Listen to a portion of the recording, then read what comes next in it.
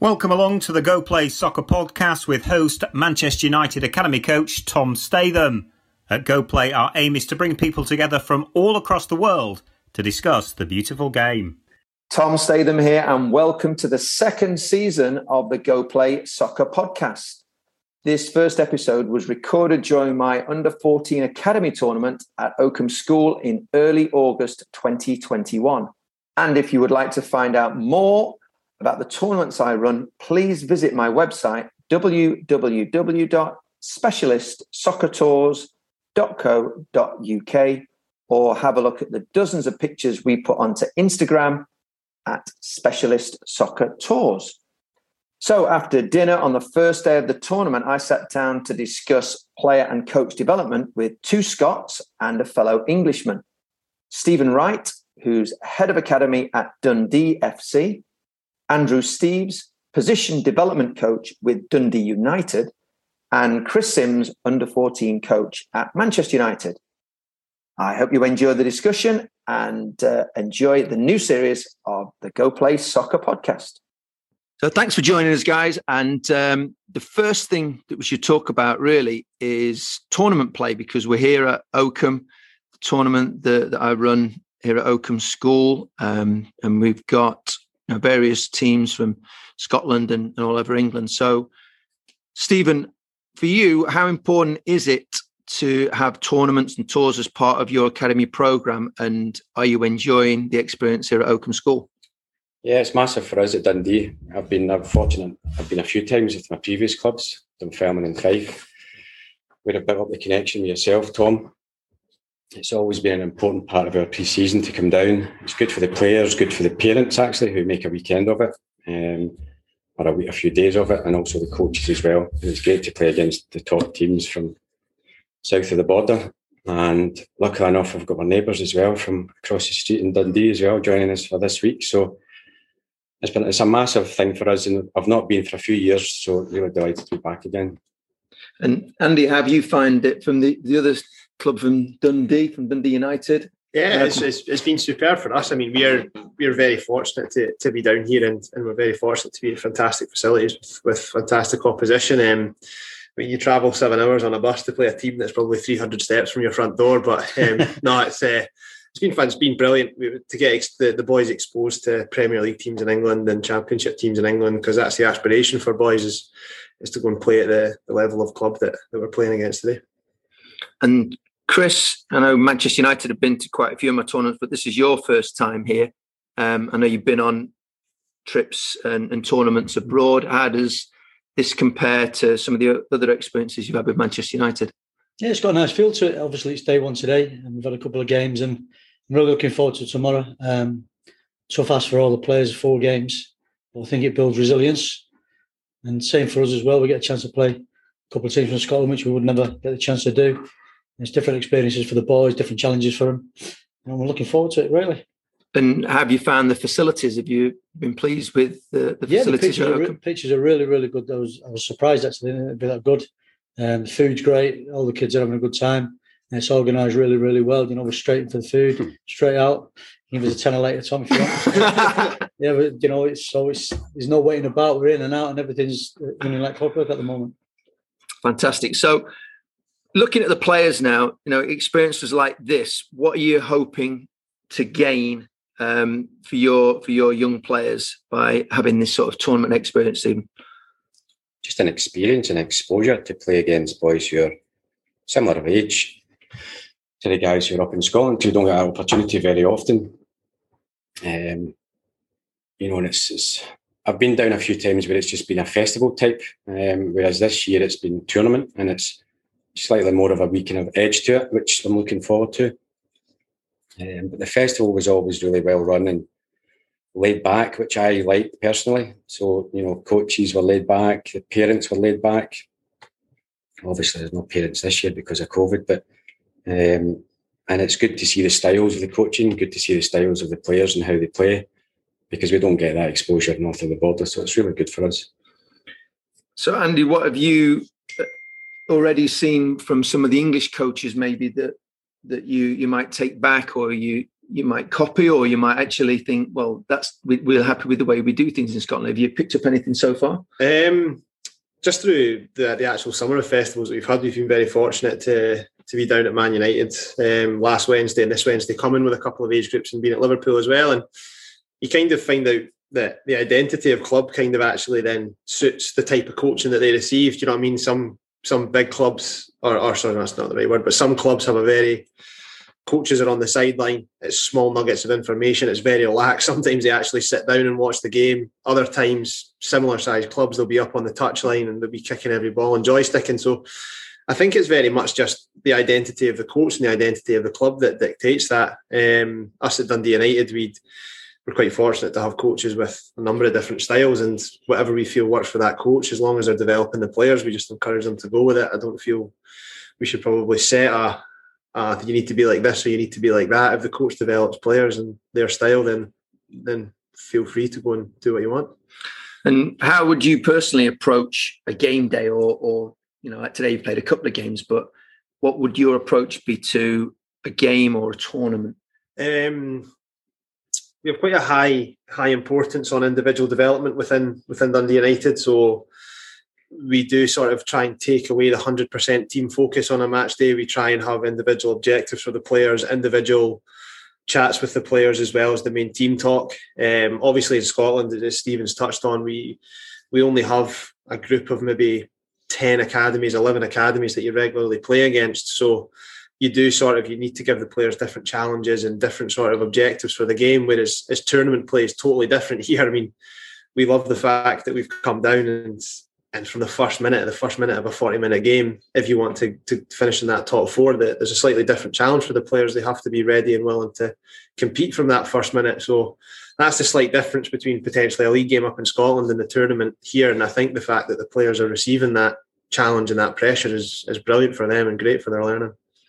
And Stephen, in Scotland, do teams play with different styles, or is it quite similar the way that Dundee will play? Is that similar to the way that St Johnstone would play or Kilmarnock could play, or does each individual club have a different way? It's a good question, actually, Tom. I don't know what the answer is. As Andy said, there's certain clubs have got their own identity and how they'll play. Some will be from maybe sort of first teams down, and you'll see similar trends to what first teams play to academies. Certainly at Dundee, it's actually interesting just talking about tournament football. Because I've been down here, it's been a festival before. When I was watching the games today at 07s, the tournament went out of my head and I was just watching games of football. And it wasn't until somebody brought the little table tonight and I thought, oh yeah, it's a tournament. So in terms of the feel, it's probably a similar to feel that I had a few years ago when I was speaking to you about being a festival, which I quite like. But telling the boys might have a different feel for it. Obviously they did playing against Dundee United. They wanted to beat them because they're at school with them. Man United, what an experience to play against Man United, Dundee Academy. We never got an opportunity to do that. So yeah, I think it's interesting because you were here when I first started doing this at Oakham maybe like 7 years ago, and it was a festival and we didn't take the scores in. And the reason that we've gone more to a tournament was because I think that the kids, more than anything, just wanted that little bit of an edge. It really hyped it up for the kids. I think what I wanted to do by adding that tournament element was still keep it really relaxed and really emphasize player development and coach development. And hopefully, the feedback that you give them there I'm really pleased about, because I think I didn't want to go from a festival where scores didn't count to it being very, very serious and people, shouting and screaming and getting angry. And so I don't think it is that. I think it is a nice blend between pre-season, where people want to give kids games and just get the season started, and often new coaches working with new players. So there's that element of pre-season to it. But the fact that there is a bit of a league table just gives it a slight bit of edge, but it doesn't take away from the development, hopefully. Yeah, I think it goes to show the styles in England compared to Scotland for me. When we're playing games in Scotland, everybody's kind of wound up. Players wound up. Obviously, players want to win games. When we're playing against Dundee United up the road, coaches are wound up. Parents are wound up. Even today, I thought it was fairly relaxed at the sidelines, and I was actually kind of watching how it was. But when United scored, it was the best feeling ever for the United squad, which you will never be able to take that away from the players. Yeah. But it's almost as if we're in this environment and we're kind of accepting this is how they do it down south. And I really like that feel that United coaches, I mean, everybody's different, but they're all fairly laid back, and it's all about the player. It's all about what they do. And the Manchester United coaches, you're saying then? I'd say all the coaches, all the squads, and maybe you touched on joystick coaches at times. I think sometimes up the road, and I'm not saying everybody, but coaches have got a tendency to shout a lot and give so much information, whereas when I come down here, it's they don't shout and just let the players go on with it. Which what do you think about that, Chris? Do you think that's right? Yeah, I think it's with our club, it's been a mantra for a long time. As you know, Tom, it's, you give players certain bits of information, but once they're playing the game out there, they don't want to listen to the coach shouting and screaming all the time and tell them playing the game for them. You just want to try and train to set an environment where the kids are comfortable. When it comes to match day, they're comfortable playing as well. So that's been our thing for a long time. As you know, you're at the club. And I've seen it in other clubs now develop, obviously in the games programme in England. I don't really know much about the Scottish lads, to be honest. It's the first time I've seen you down there. But, I've not heard all the screaming and shouting. I just let the players play. That's what I've seen. I think it's really good. I think that's what the players want to do. They just want to play. They don't want to get... If you can help them with little bits of information, of course you want to help them. But, some of the things we've seen in the past, not been privy to, and coaches screaming, running on the pitch when a team scores a goal, jumping in the air and all this kind of stuff. It's crazy. Do you get sort of directives from the top that this is how we want our coaches to behave? There's a certain manner in the sidelines of how we want to behave? Yeah, when I first joined the club, and Tony Whelan was kind of my mentor at the time, and he says, here's how we do things here, and you have a 6-month induction where you go around all the age groups and you look at all the coaches' works. You don't do any coaching. You look at all the coaches, every age group, how they work. You go and study with the coaches, you sit with them, you talk to them. That's from 9s upwards, all the way through the groups. The games program comes along. It's not about we try to win the game, we try to obtain the result, but it's not the be all and end all. You have to, when you get to the first team, you have to win games, obviously. Mm-hmm. So the mantra was very much let the players play, give them bits of information, but let them play. See, just on you say did you say it was a 6-month sort of period? Yeah, 6-month induction, right? Yeah. So, see there, will you sort of go and find coaches that are fully qualified, badges, and make them, and sort of not make them, but allow them to go through that process, or will you find little gems that you think possibly ex-academy players and just maybe even take them through their badges at that point and mentor them through that? Or do you make coaches that are fully qualified, maybe even been coaching for X amount of years in another academy, just to get your way and your style across? There's been little bits of both, and there's been more and more ex-players coming back to the club recently. Mickey Button, Fletcher, and all the people who've come back to the club recently. But when we first came in, so you had to have your minimum of your B licence when you come into an academy. And what they did, the induction involved. So the first job I got was working with the 13s and 14s. But I had to go down the cliff, even though I was based at Carrington, and go and work with the under 9s coach, who'd obviously been there a few years, and watch what the under 9s coach did, watch how he got on with his players, watch his style of coaching, have a week with him, then the next week I'd have a week with the 10s coach. Yeah. And in the 11s and the 12s, so you go. So for over a period of 6 months, you didn't do any coaching, you watch, you observe, you learn, and you learn what they said was the Man United way of coaching at them various age groups. In case one day you might be saying, I might be working with the 30s, and say, right, you go and working with the 11s today, or you go with the 14s today. Yeah. So you just kind of felt your way around the building, felt your way into what the coaches were doing, how the players were, how the building was, because it's quite a scary building going in there first time, with who you see about some of the coaches who were there and stuff. So it was quite intimidating. So I think that was a real good way of settling you down. You don't coach, you watch, you observe, you learn, watch, observe, learn, and then you get your group and then you're away. So that's huge. I really like that idea. I just think your club identity is then ingrained in them by the time that they start. They understand the expectations. You've managed their expectations, and I think getting your club's philosophy and your style across, I think that's a fantastic idea. Yeah, I was lucky to go to Benfica a few years ago, and they have a real identity that you can see the players, the way they go about the pitch, but the coaching style at each level was different, which I took away from it. Some were animated, some were quiet, some were shouters. And I asked one of the lads, the question I asked you, do they have sort of, does it come anything come from the top where this is how we want you to be in the sidelines? He says, no, we want the players, if they get all the way, to have experienced every type of coaching team. So it could be whatever it could be. So by the time we get to the top, they've experienced it all, rather than just, this is the way that we're going to be. So I found that quite interesting. I'm kind of fascinated with the touchline and watching, especially academy football. First team level, it's fine, you need to win games, but academy level, it's always interesting when it's player development, just how interaction is with the players and bits of nugget that pieces of nugget. That's a great way, the interaction, because obviously every player is different and every player reacts to a different type of coaching. You know, some players need a softly spoken coach who can, get them, and someone needs a bit of a rocket to get them going. So I think the environment and the interaction, getting to know the player, I think it's a massive, that is player development, isn't it? Getting to know the player and knowing how you can get the best out of them. Mm-hmm.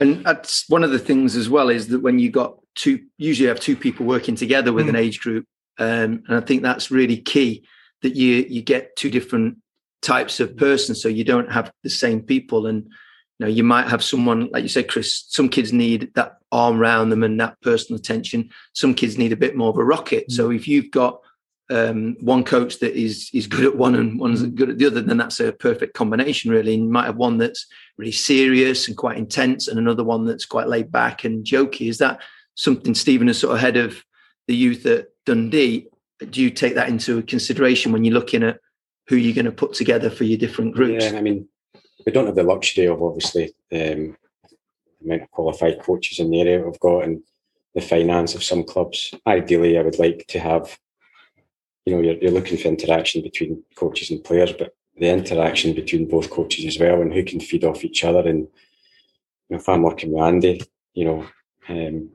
I'm helping him and he's helping me at the same time. And, that was a good spot and that was good, So I've worked with experienced guys before and I've enjoyed that. And I've worked with really inexperienced guys as well. So I would like to have sort of not similar, but, either older or maybe younger, so you can maybe help educate as well. So if I had the luxury to do that, I would like to have maybe someone, two guys, but completely different spectrums.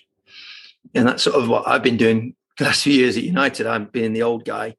When new, younger coaches come in, they sort of, often they'll put them with me and I'll start off where I'll lead and they'll be alongside me. And then as soon as they're able, then I'll start giving that responsibility to them. And hopefully then I'll just become the guy in the background and then they lead it. And then by that time they get me someone else and I'll do that with someone else. And I think I love doing that, because obviously there was a time when I was a young coach where I wanted to be that guy and I wanted to have my team, and you're looking forward to the match day. Whereas now I've been doing it for so long that I actually like to watch the guys develop. And there's a few of the lads in the foundation phase, well, pretty much most of them, then I've had that relationship with, and it's really great to see them. Just as you see the players develop and go on and play in professional football, it's great to see now a lot of the guys that came in, like Chris said, they've got the UEFA B, but not much experience. And I helped them settle into the club, and now they're full-time, a lot of them full-time jobs, and they're doing brilliantly. So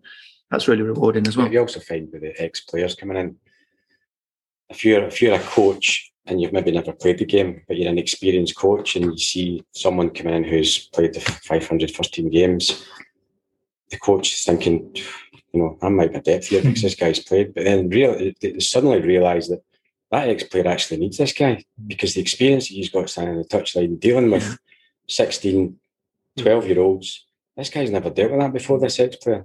So I think learning from, and I've found that the ex-players that I've brought into my academy is just these ex-players are desperate to learn off the older guys that are here, and then we can tap into their knowledge. And these are the guys that have got the nuggets to actually see the detail that you're giving to the players.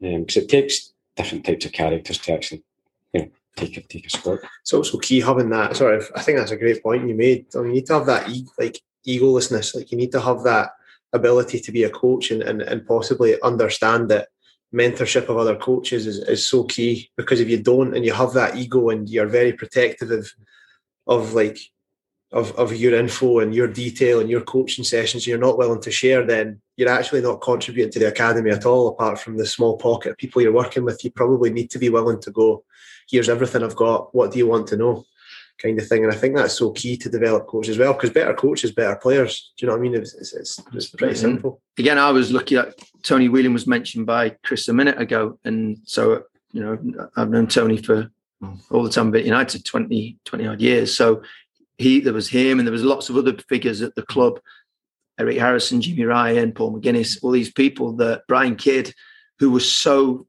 entrenched in the history of Manchester United. And I was able, as a young coach, to learn from them. And it was always about the club. So you're working for the best interest of the club and the best interest of the kid. Mm-hmm. And that's why it frustrates me sometimes, where you can plainly see that someone is just working for themselves. Mm-hmm. And they're making decisions, or they're acting in a way that promotes them. And it doesn't do the club any favors, and it's not helping the kids. And I think that's the key to being successful, really. And this is that, you know, you've got that dual role of certain things you need to do because it's the best thing for the club, and other things you need to do because you've got to look after that kid. And you know, as a young child, and you've got to make sure you nurture him as a boy as well as a football player. But really, there's never a time when you should be choosing to do something because it benefits you and not the other two. And I think that was something that was drummed into me really early. You guys are lucky, because the sort of line you guys have had since way back, and it's always about the academy way and the youth players that they've produced over the vast number of years. So, you know, guys are very lucky to have that. It's when you're coming in, you're actually working for Man United, and this is how you do it at Man United. Yeah, and there was that stability over a long period of time. So say I started in 1994. So until Sir Alex Ferguson left 20 years later, it was very much Alex Ferguson's club, Chris, and it was, everything was done a certain way, and it filtered down. And obviously, when someone like that leaves, then there are changes. But there's that really strong sense of identity and culture from people that have gone back into that time. But now you've got newer people coming in. You've got quite a lot of new members of staff, but you need that because you got to combine that freshness with the traditional as well. And it's like any good first team, really. You want old, experienced players that know how to play, but then you need new ideas. And I think that's what Alex Ferguson was brilliant at himself, because he had people like Archie Knox originally, and then Brian Kidd. But then when Brian Kidd left, he brought in Steve McLaren, who was really young at the time, and he brought innovators in. So although he was the figurehead still, and he was still in charge, but he brought in different ideas, and he brought in, obviously, Carlos Queiroz, Rennie Moulenstein, and people like that. So I think you've got to try and keep that stability, but keep having fresh ideas. How aware are the players? Like, obviously, you've said you've seen obviously a change, like with Sir Alex Ferguson. Were the players fully aware of the identity of the club? Like when they came into Man United, like this is the Man United way and all these sorts of things. Like, are the players well aware of that identity, or is that more the coaches that need to be made aware of that and then feed it into the players? Or see when the players come into the club, do you tell them, like, this is a United way, please fit in? Yeah, a lot of the kids, when they come in, they get homework tasks. Yeah, they come back in and they might have to write a piece about Munich. We had one not recently where the under 12s did. On the first black player to play for United, they did a brilliant, it was like a museum. They had a room all kitted out, everything about him, everything about his family. They got his boots sent in from the museum. It was brilliant. And then all the first team players came across and watched, and they did the presentation, these under 12. It was absolutely amazing. So they understand the club. If you went out today and spoke to our 14s and said, tell me something about the Munich Aires, that's something that they'd be able to tell you. Right. So it's good. It's definitely, they need to know the history and the traditions of the club, 100%. Has it changed since obviously Sir Alex left, and then obviously there's been quite a number of managers? Have you felt any sort of difference in terms of academy? Not really in the academy, no, because I'm not saying the academy's out on its own. It's not. It's obviously a massive part of the club. But the academy has kind of stayed traditional in the way that the oranges of the club are taught to the kids. They know, and it wouldn't matter who was in charge of that. They'd have to do, they'd have to encourage the kids to learn about the history of the club, the traditions of the club. That even the coaches would say, if the manager, if a new academy manager came in and said, he wasn't interested in that. The coaches would tell him, "Say, still good moment to go and do it," because a lot of the coaches there, United supporters, ex-United players, and the values and the traditions of the club are the top of the scale. Now that's been fantastic to discuss that difference between some of our cultures. But let's go back now to when we were kids, because I'm getting pretty old. I remember back when we just used to go out and play and things like that, and there was that culture of playing in the streets, playing in the parks, which is different from today. How do you go about that challenge of trying to replicate park football, street football? Because the volume of football that certainly my generation and the generations before played was huge, and it's just not possible anymore. So, and there are so many other competing influences as well. So how do you go about that in your roles in Scotland? Let's start with that. Well, first thing is I totally agree. I like coming from a generation where street football and all that was very much part of the daily life. And you come home from school, if you don't have training on at night, you're probably dribbling the football all the way up to the park and playing, and then dribbling all the way back. So the fact that that's not there is you have to sort of adapt and thrive. So a lot of the boys talk about the Xbox and stuff like that, and how they play on the PlayStation. They obviously play FIFA. They're huge.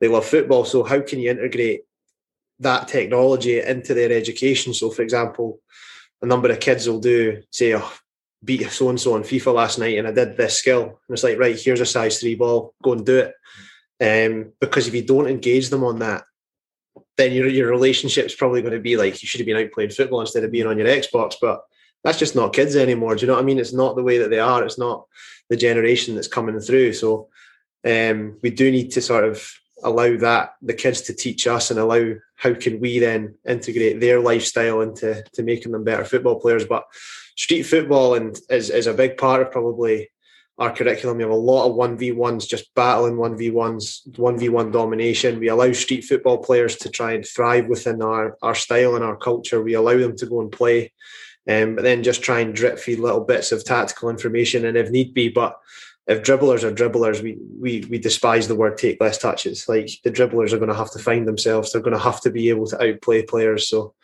we do wish that there was obviously still the red ash pitches in Glasgow, where like Scottish cult figures have come through playing on the red ash pitches, and they says the reason I didn't fall over is because I didn't want to get burned, so I had to learn to stay on my feet, kind of thing. We don't have that anymore, so we do need to find new ways to create sort of street football players, because those are the ones that the fans want to pay money, and they want to get off their seat watching dribblers and wide players. So it is up to us as coaches. It's our job. We get paid to try and create them. So we do need to try and find a way. And we think we're onto something, but we will never know the answer until 4, 5, 6 years down the line at the end of this. So it's tough when you've only got them for 3 nights. Generally we have the boys for 3 nights. Maybe if you're lucky, you've got 2 hours with them, so 6 hours a week. There's no way you can recreate that street football. And we try and play football a lot in training. I'm not big, and the coaches are not big on drills and marker to marker, and it's trying to just replicate games, and then obviously trying to spot the little nuggets and coach within the game. But we're lucky we've now got we're going to start our own school soon. United have had it for almost a year now, where we're actually now getting more contact time with the boys. So it's maybe going to get up to about 10, 11 sessions a week for certain age groups. So that would be massive, just to actually, because you need to spend time, because we don't have street football. Everything that the boys do now, girls do now, is organised by coaches and academies. It's all structured, isn't it? So if you can spend more time with them, then you can at times just let them go. Just go and play. And we like to do that at training sometimes, is actually just stand back and just go and let them play, referee the game themselves, their own rules. But it's getting the balance with everything else you've got to try and fit in. As you said, tactical and, the corners that you try and hit. But I don't think we'll ever get back to that, Tom, as street football. What do you think, Chris? Because we work in different areas, because I'm at the Cliff with the little ones, where it is lots of free play and it is pretty loose. Yeah. How much of that then gets passed on at Carrington with the older kids? Well, interesting talking about the street football. it's really exciting when a trialist comes in and can dribble. I really enjoy that. You never want to say dribbling out the game because obviously the way the game is now, people dropping deep. If you've got someone who can beat a man, the game can open up. So obviously we're quite lucky with facilities that we have. We have the cage, which is caged area in Carrington where the ball doesn't go out of play. So it has like ice hockey boards on the bottom, and the ball just never stops. Yeah. So we'll never get street football, but we can replicate where the ball never goes out of play. Yeah. You never stop, you just go and go, goes. Next to that, we've actually got a plate. It doesn't really get used often, but we've got a playground. Time at playground, like to create the schoolyard. And the training facility. Yeah. So we're quite obviously we're very lucky. But we have them where we can, if we want to, create some kind of scene scenario coaching, maybe 8v7 if one of your mates hasn't turned up, and you lads there, you're not allowed to pass, you have to dribble, just try and create something. But as you say, it is difficult, and I agree. It's to get that volume of football where you played at school, you left school, you went home, you had your tea, and then you stayed out till 10 o'clock at night, and you did that every day on a cycle. Then you play for your school team on a Saturday, then you might have had a boys' club on a Sunday, and then you did it again, and then you did it again week after week, month after month after month. I don't think we're ever going to get back to that. What was interesting, one of the earlier podcasts I had Nemanja Matic was on, and I said to him, so when you finished school, did you get home, drop off your school bags, have something to eat, and then you were straight out playing? He said, I didn't even go home. Just went straight from school and out. And that's, he's playing. He's in mid-30s, he's playing. But that shows you the sort of level of dedication, really, and the time, the volume of football that's required to reach that level. And I think that's the dilemma that you were saying, Stephen, is you've only got them for so long. So how do you make the most of that time? But then I think part of it is how do you inspire them, and how do you sort of help to drive them on so that they're not with you, then they are going and finding a wall to kick up against, or they are saying to the dad, come on, let's get out on the field and do this and that, or their brothers and all that sort of stuff. So I think that's key. And the number of players that do come through that have got older brothers as well, he's really marked. And I don't know if that's something that we've a number of a number of siblings that are within our academy, older and younger. We've actually got one of them was playing on our first team, Chris Mockery, who's a fantastically gifted football player. He was our youngest ever player at 16 years and 27 days, like tremendous football player. And his younger brother's in our academy as well, and he's equally as talented a football player. However, they're two totally different styles of player. Whereas Chris always excelled and always played a year above himself and hit first team at 16, whereas Andy actually was going through a totally different journey. For a period of time, he was undersized. He ended up playing down, and all of a sudden there's a comparison between the two, but they're just on totally different journeys. And Chris was really good with Andy. He says, look, you're not compared to me. You're a totally different style of player. And I think the fact that they do have each other, Chris has gone through the journey, can almost coach Andy through it. And we've got two other sets of brothers within the academy that are doing similar things. So it is funny, and I'm really fortunate to have an older brother myself. And sometimes you always feel the younger brother, because they've had to protect the ball from the older brother in the garden, they actually end up becoming a twisty-turny type of football player. Do you know what I mean? Because you can't keep the ball off the and also one, because they've had to compete with their older brother and their friends, then they learn how to check the shoulder and be aware, because they don't want to get clattered by a big guy. So that then receive it, they've got to move the ball into space. They can't have the first touch under the body, because they'll get knocked off the ball. They learn how to get on the ball, because otherwise they never get a kick of the ball if they're playing with older siblings. So naturally they just learn how to get a kick of the ball. Next thing, they're getting all the movements right to receive. But that's never coached as well. Never coached. They just they problem solve as kids. That's what we're going. But right back to the first conversation we had. If a kid does something wrong, how eager are coaches to go and show that they can coach that kid? Is allowing just to go, right, let's see if he does it a second time, and does he learn on the third and the fourth time? Do you know what I mean? And it's so true that it's brilliant. Playing five-a-side, your older brother's 18, you're 14.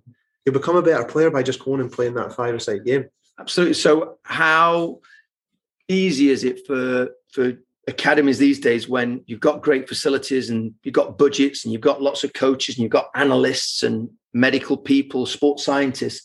How easy is it to get that early professionalism? Is to introduce it too early? And is that something that you're aware of as well? Get too much, don't they? Too much too early. We'd a kid just come in tonight, and he said he'd hurt his ankle and he wanted a bag of ice. He's 9-year-old, 10-year-old, and I said to the physio, I says, I didn't know what a bag of ice was. I was 18. So they get so much. You know, physios, listen, I'm not knocking it because it's, you know, it's vital, but they just get so much. They get so much coaching, and I've probably learned more since I've stopped playing about the game than I did when I actually played the game. And speaking to a few ex-players as well from my kind of generation, and that's not a slur on the coaches at my time, but just probably the amount of information we're now exposed to and what we can read and what we can view is we're then obviously giving it to the players. So I just think there's so much. There's so much that is good, but at the same time, I think sometimes it can just be too much. And as coaches, we try and just give them too much. Yeah, is it a rush? That's what I'm saying. There's almost like this rush to make a 9 and 10-year-old kid into a first team player. Yeah, well, if you look now, the kid, so many people have access to him. Yeah. Physio, sports scientists, analysts, coaches, parents, teachers, all telling him maybe different things. You should be there. What about this? What about this? So many people have access to the kid now. I think it's quite dangerous. So you just got to be a little bit wary of what goes on with them. Yeah, we were quite fortunate that within the school program that we run at Dundee United, we do have a lot of contact time with the kids. And when we first started the program, we were very much regimented in this is technical stations day, this is individual development plan day, this is this. And then all of a sudden you actually get to a stage where you go, do you know what, today is possibly going to the gym hall, get the crash mats out, do overhead kicks into the futsal goals, or play head tennis, or just every so often just allowing the kid to be a kid. And just completely right. Do you know what? Forget about the structure. Allow them to go do their own thing and enjoy their time with their peers, I think, is also so key. I always say my number one role as a coach is to nurture the love of the game. Yeah. So it doesn't matter what information you give or what you do with the kids and what practice you do. If you're damaging their love of the game, then you're failing in your job, really, because the kids, especially at a young age, but even first team players now, then they've got to have a love of the game. It's got to sustain you, because football's a tough world and you're going to have knockbacks. You're going to have difficult situations. And if you face them and you've got this thing inside you that just drives you on because you absolutely love playing football and it's the best thing in your life, then you'll get through those difficult times. Whereas actually, if from a young age you've had someone shouting and screaming at you, telling you to get rid of it, telling you to pass it, having a go at it if you made a mistake, then your love of the game just gets decayed and affected. So when you do get a difficult time, then you think, I can't do this. And people give up. And I think that's, again, this over-professionalization of kids football, or the adultification of kids football. And you talked earlier, Stephen, about structure, having all this structure. Sometimes I think that can really affect that love of the game. So that by the time the kid gets to sort of 15, 16, when they are looking to get a job, they've had maybe 10 years of football being serious. And then it's like, oh, can I really be bothered with this? Mm-hmm. And there's other things come in. So I think that's something that academies have got to be really aware of. We try and encourage it, because the parents will come and ask, can you do badminton? Can you do this? Can you play schools football? We say, just do as much as you can. Yeah. Because you said you put so much into that football basket that doesn't happen when you get to 17s, and there's a big void because they've just missed out so much. So they've got to try and do all sort of multi-sports as they can, and just be active, and as you said, for the love of the game. And I'm going to ask you guys as well, you must see young players coming in at Man United at a really young age and say, he just loves it. You can tell he just loves it all. And, I'd be interested to see the ones that actually do these go all the way, the ones that actually just... I think the common theme with a lot of the players that have come through, that I've seen from little kids come through to the first team or go on and have successful careers, is that love of the game. But they're consumed by it, and they've got a determination that this is what they want to do. Can you tell that at a really young age, at your level? Well, it's almost like you see now the players that are up there, and you try and look at common threads. So you look back at certain players and think, actually, when that lad was 10 years old, he had these qualities where all he wanted to do was play football, and he just want to turn up, play, and that was it. So I think that attitude and that drive and that determination is really, really important. In terms of being at Man United, I'm guessing you win more games than you lose in academies. I don't know how you do it, but I'm interested in that as well. As if you're in a team as a young academy player and you win a lot and you win and you win and you win, you're talking about building up resilience when you get to a certain level, when you start losing games and you don't really know how to lose games. And I don't think at the very young age we don't win all the games at all because the way that we play, because a lot of the teams that we play against are very structured. So they will from pre-academy 7, 8 year old, they'll run them as teams. And so they're very structured and they are like mini first teams. So they'll warm up like the first team and they'll set up like the first team and they'll score a goal from a corner. And the coach will say, oh, fantastic, we worked on that. And you think, wow, you're working on set pieces. So we play very risky football. We play loose with them. We don't do any tactical work with the young players at all. So we go in with a massive disadvantage, really. So we do lose a lot of games. We can see a lot of stupid goals because we play high-risk football. Mm-hmm. So that's not the case. That's we also we totally agree that success sometimes on a weekend should totally based on did they play in our style and did they play in our identity and did they try and do it and did they do it well, and that should be the feedback as opposed to what was the score. And it's difficult because you do need, as you say, there's so many touch points for the kids nowadays, parents, teachers, friends, coaches, all these sort of things. You do probably need everybody to actually buy into that. Did they play in their style as a young man and as a young player? Did they play in the club style and identity as well? And did that's they where Did they enjoy the game? That's where the feedback should come from. So, but no, I totally agree with you on that point. And if everyone buys in, I do think that's when you're onto a winner. So looking back at your early days coaching, guys, so I know, like Chris, you mentioned Tony Whelan. Certainly Tony Whelan was a big mentor of mine. And I was really lucky to have just strong characters and brilliant people to learn from when I was a young coach. What about, you guys in Scotland, as a young coach, Andy, who did you learn from? So I was really fortunate. So I made it all the way up. I came through pre-academy through to fringes of the first team at St Johnstone and had limited first team experience, but was never a first team player. I was just trained and was on the bench and parts of squads and all these sorts of things. And at that point, Callum Davidson, the current St Johnstone first team manager, played at Blackburn, Leicester, down in the Premier League. He was had an instant connection with him, and he became a mentor of mine. Would always talk me through games, would always talk me through his side of things and how I could improve and stuff like that. And I always felt that his infectious enthusiasm just for the game of football and to improve people, I thought I would really want to have that impact on young players as well. So kind of went into coaching at about 2021. And when you go in at 2021, it's you look back now and you're just like, my content was horrendous. Like you think you can go in and take a 14s team, put them through passing drills, put them through this, and you're like, right, I can make them a player by doing that, not realising the actual process. But no, Callum Davidson was a huge impact on me, and I'm really pleased that he's gone on and had the success that he's had with St Johnstone, obviously winning a cup double. And what are we now, Tuesday? In 2 days' time, he plays Galatasaray in a Europa League qualifier.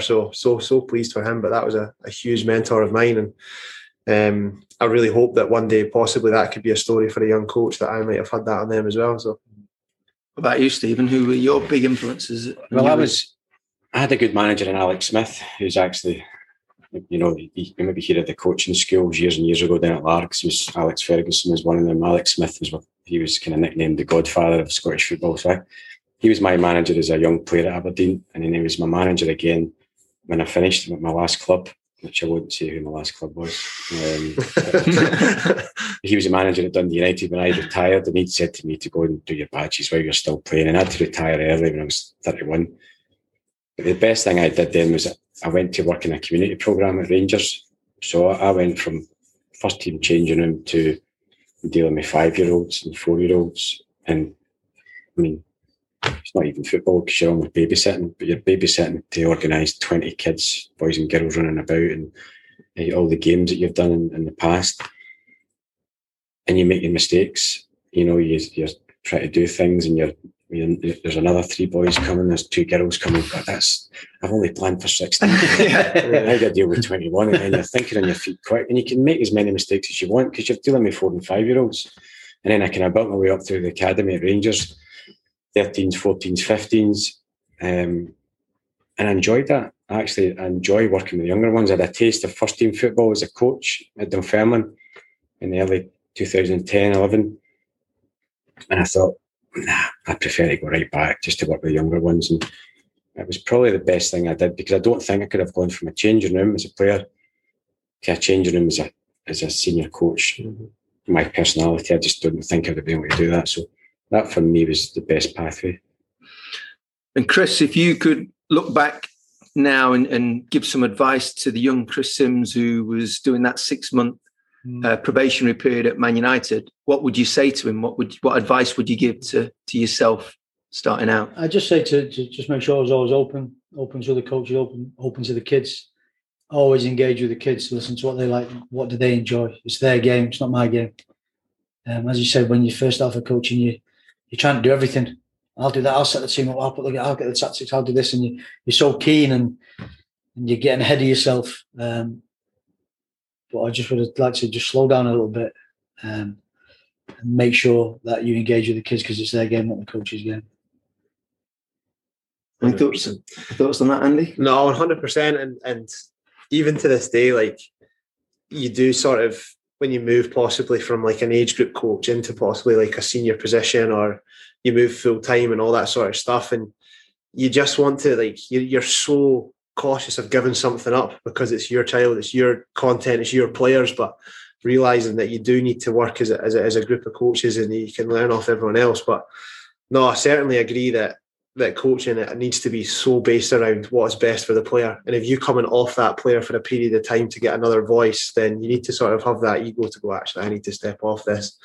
They've got a better relationship with that coach. They can go with them and I'll coach when needs be and all that. But I can have a bigger impact here and all that sort of stuff. But yeah, probably actually taking a step back is really key, as opposed to just, because you can get totally lost in the carousel of academy football, can't you? Yeah. You can just go, oh my God, a week has passed and I have no idea what I've actually just done. You're like, what has actually just happened? But no, I totally agree. It's a great point. Great stuff. Well, thanks for that, gentlemen. You know, it's been a great conversation. And I know we have one day here at the tournament at Oakham. We've got tomorrow, we finish off the groups. I think who you got tomorrow? Who Dundee got tomorrow? We've got Shrewsbury. We've got Nottingham Forest tomorrow. We've got Coventry. We've got Doncaster. So we've got four games for the older ones. Yeah. Three games for the younger ones. So it's a busy day. Lots of English. And Dundee United, are you looking forward to playing tomorrow? So we've got Shrewsbury, Sheffield Wednesday, Peterborough and Man United. So it's an exciting day for us as well.